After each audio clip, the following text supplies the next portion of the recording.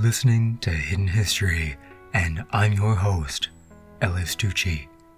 If you know any way that we can improve our content for you, the listener, drop us a line at hiddenhistory.show/contact. To catch up on all our past episodes and hear new ones every week, head on over to your Apple Podcasts app, Spotify, or hiddenhistory.show and learn something new today. A warning about the content of this episode. This week, we will be dissecting the rise and fall of a bigot. With it all possible, I will not read you her quotes, but rather play clips of audio and let her speak for herself. This is Hidden History, and you're listening to episode 46. Anita Bryant sucks oranges. Buckle up. Here's our first one. Because if you don't flaunt it, who's going to know you're homosexual or not, you see? What they wanted to do was to flaunt it and to not lose their jobs because of it. If we were going to go on a crusade across the nation and try to do away with the homosexuals, then we certainly would have done it on June the 8th after one of the most overwhelming victories in the country. But we didn't. We tried to avoid it and went into a place called Norfolk, Virginia, and were met with protest and all kinds of problems. And Security agent. No, let him stay. No. Let him stay. Well, at least it's a fruit pie. What you just heard was the sweet, sweet sound of Anita Bryant, a washed-up musician and paranoid homophobe, having a pie thrown in her face on October 14th, 1977. The whole thing was captured on video by NBC reporters, so you can go watch it if you'd like. But for now, there's still a little bit of audio left, so let's see how things played out. Let's pray for him right now. Anita, let's pray. Anita, why don't you pray? That's all right. Father, we want to thank you for the opportunity of coming to Des Moines. And Father, I want to ask that you forgive him. That we love him. And that we love him. And that we're praying for him to be delivered from his deviant lifestyle, Father. And I just...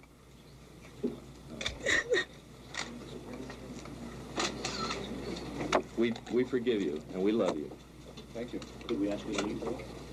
I don't want this man touched or harmed in any way. I'll leave. All right, I don't mind.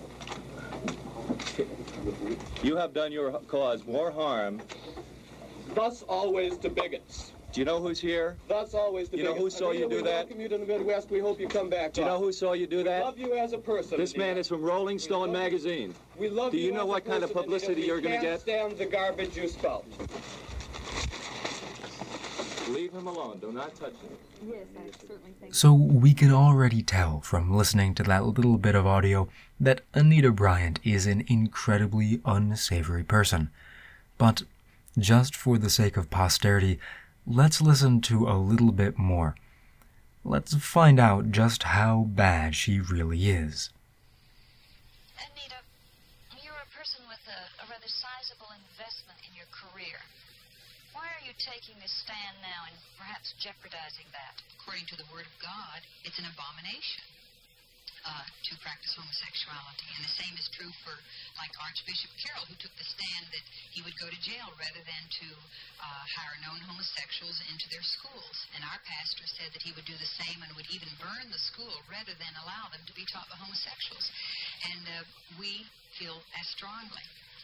Now, so this county ordinance is asking us, in essence, to go against the law of Florida and to go against, even more important, what we believe is above the law of the land, God's law, whether you believe it in it or not. Why should our civil rights be taken away from us?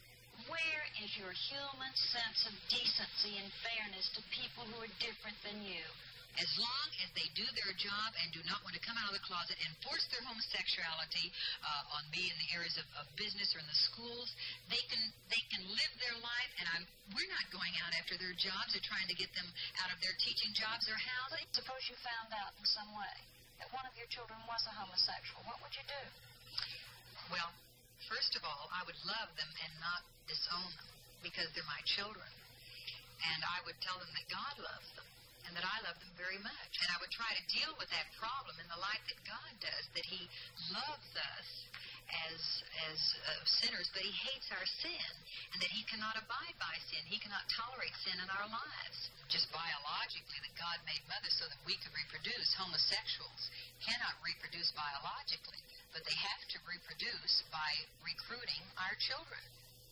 Anita, have you had any particular personal experience that has made you so bitter about homosexuals? I am not bitter about homosexuals. I want to tell you something, Barbara. What God's Word says, that someone who practices homosexuality shall not inherit the kingdom of God. God is very plain. That was an interview from a 1977 segment of the television series Who's Who. So now that we've thoroughly established that Anita Bryant is an insipid and summarily awful person, I've realized that I may have gotten just a little bit ahead of myself. We should probably talk just a tiny bit about who she actually is. Bryant was born on April 25, 1940, in the small town of Barnsdall, Oklahoma. She began singing competitively at a very early age, appearing on stage at various community fairs around the state. She saw a moderate amount of success. Her singing, paired with her adherence to conventional beauty standards, earned her the prestigious title of Miss Oklahoma 1958. The momentum from which shot her to such unbelievable heights as second place in the 1959 Miss America pageant. From then on, she began to record a series of, at best, moderately successful country songs, with one number 5 hit, a song called Paper Roses. One of Bryant's defining personal characteristics was her extreme Christian faith. It found its way into everything she did. Even as she began to tour with the USO, performing mainstream music for soldiers in Vietnam, she began to release more and more songs focused around the importance of Christianity and a Christian life. It was through this religious lens that she began to lament the current state of America. What she saw as the destruction of America by evil forces set on dismantling the American family. Bryant saw herself as a good Christian family woman.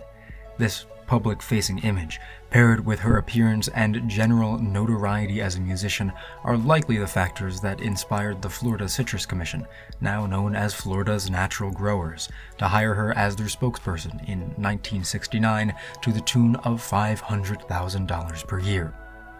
Anita now had money, which meant that she had the power to parlay her ideas about how people should live their lives to exceedingly larger audiences. That same year, she would sing the Star-Spangled Banner at the Super Bowl, a role she would reprise only 2 years later. It was clear that she had a platform, and a good amount of social power. Then came the time for Anita Bryant to flex her muscles. But first, you know me. You know how much I love context. We've got to talk a little bit about the cultural climate that made Anita Bryant comfortable with opening her big stupid mouth. To do that, we're going to need to go back 3 decades to 1941 and work our way forward. 1941 is when the United States Army began to incorporate questions about homosexuality into their psychiatric screenings for potential soldiers. This initial addition marks a change in Army policy insomuch as homosexuality was now viewed as a mental illness as opposed to a crime. This establishment of mental illness status led to the 1947 adoption of new State Department security protocols which sought to root out both communists and homosexuals from government service. This 1947 change in security protocol was brought on by Harry Truman's Executive Order 9835, which ordered the reevaluation of over 3 million federal employees. Of that number, only 300 were deemed security risks and dismissed. The following era, from 1947 throughout the 50s, was known as the Lavender Scare.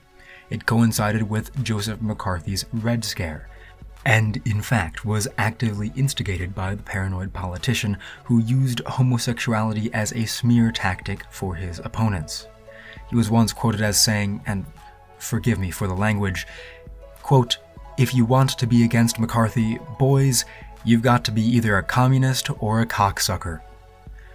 Pressure from the McCarthyist witch hunt inspired Dwight Eisenhower's Executive Order 10450, which once again redefined security standards for federal employees. One of the new grounds that required the dismissal of a federal worker was, quote, sexual perversion. But anti-gay bigotry was not limited to the federal government alone, though they did have a large hand in encouraging and institutionalizing it. One of the more infamous ways in which they tried to accomplish this was through the 1964 publication of the pamphlet Homosexuality and Citizenship in Florida, also known as the Purple Pamphlet.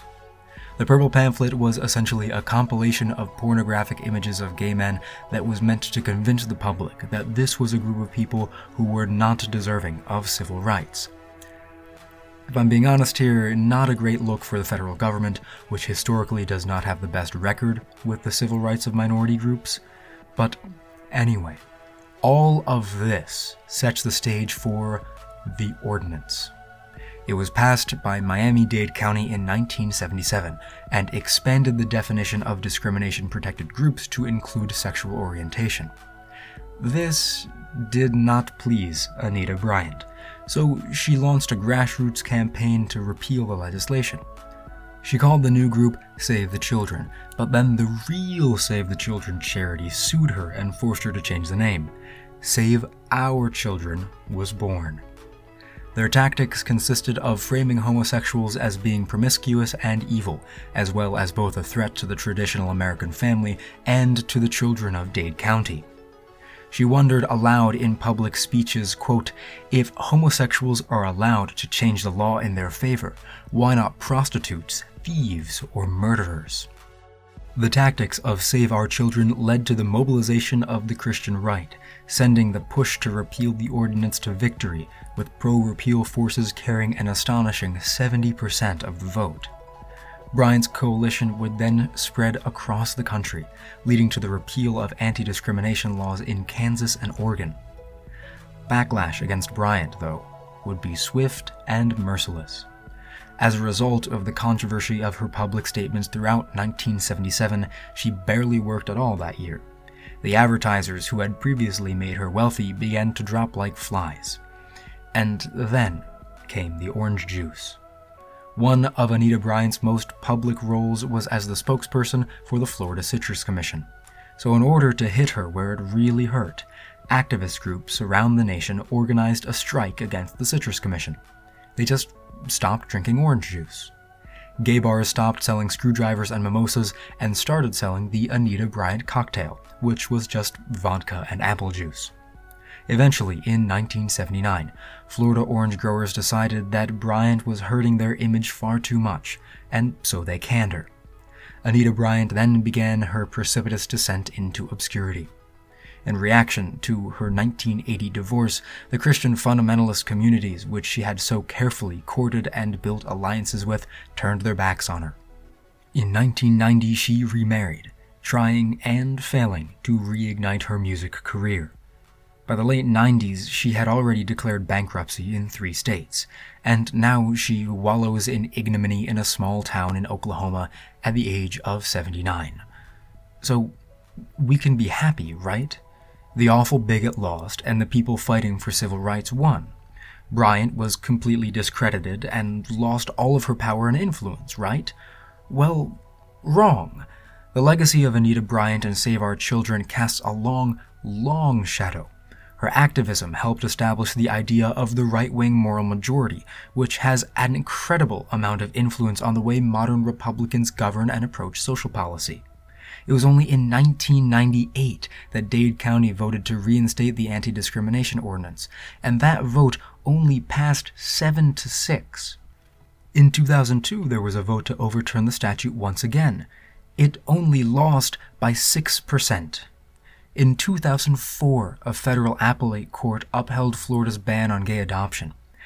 It was only in 2008 that the law was repealed. And of course, Obergefell v. Hodge, the case that established the right of same-sex marriage, was only decided 4 years ago.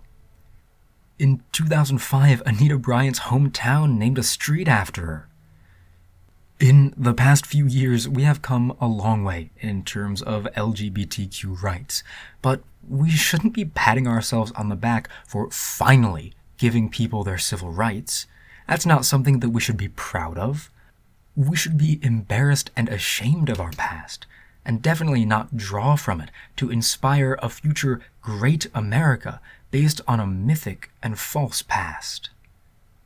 So let's try and keep moving forward, and for God's sake, let's try and learn from the mistakes of the past. This is Ellis Tucci at Hidden History, signing off.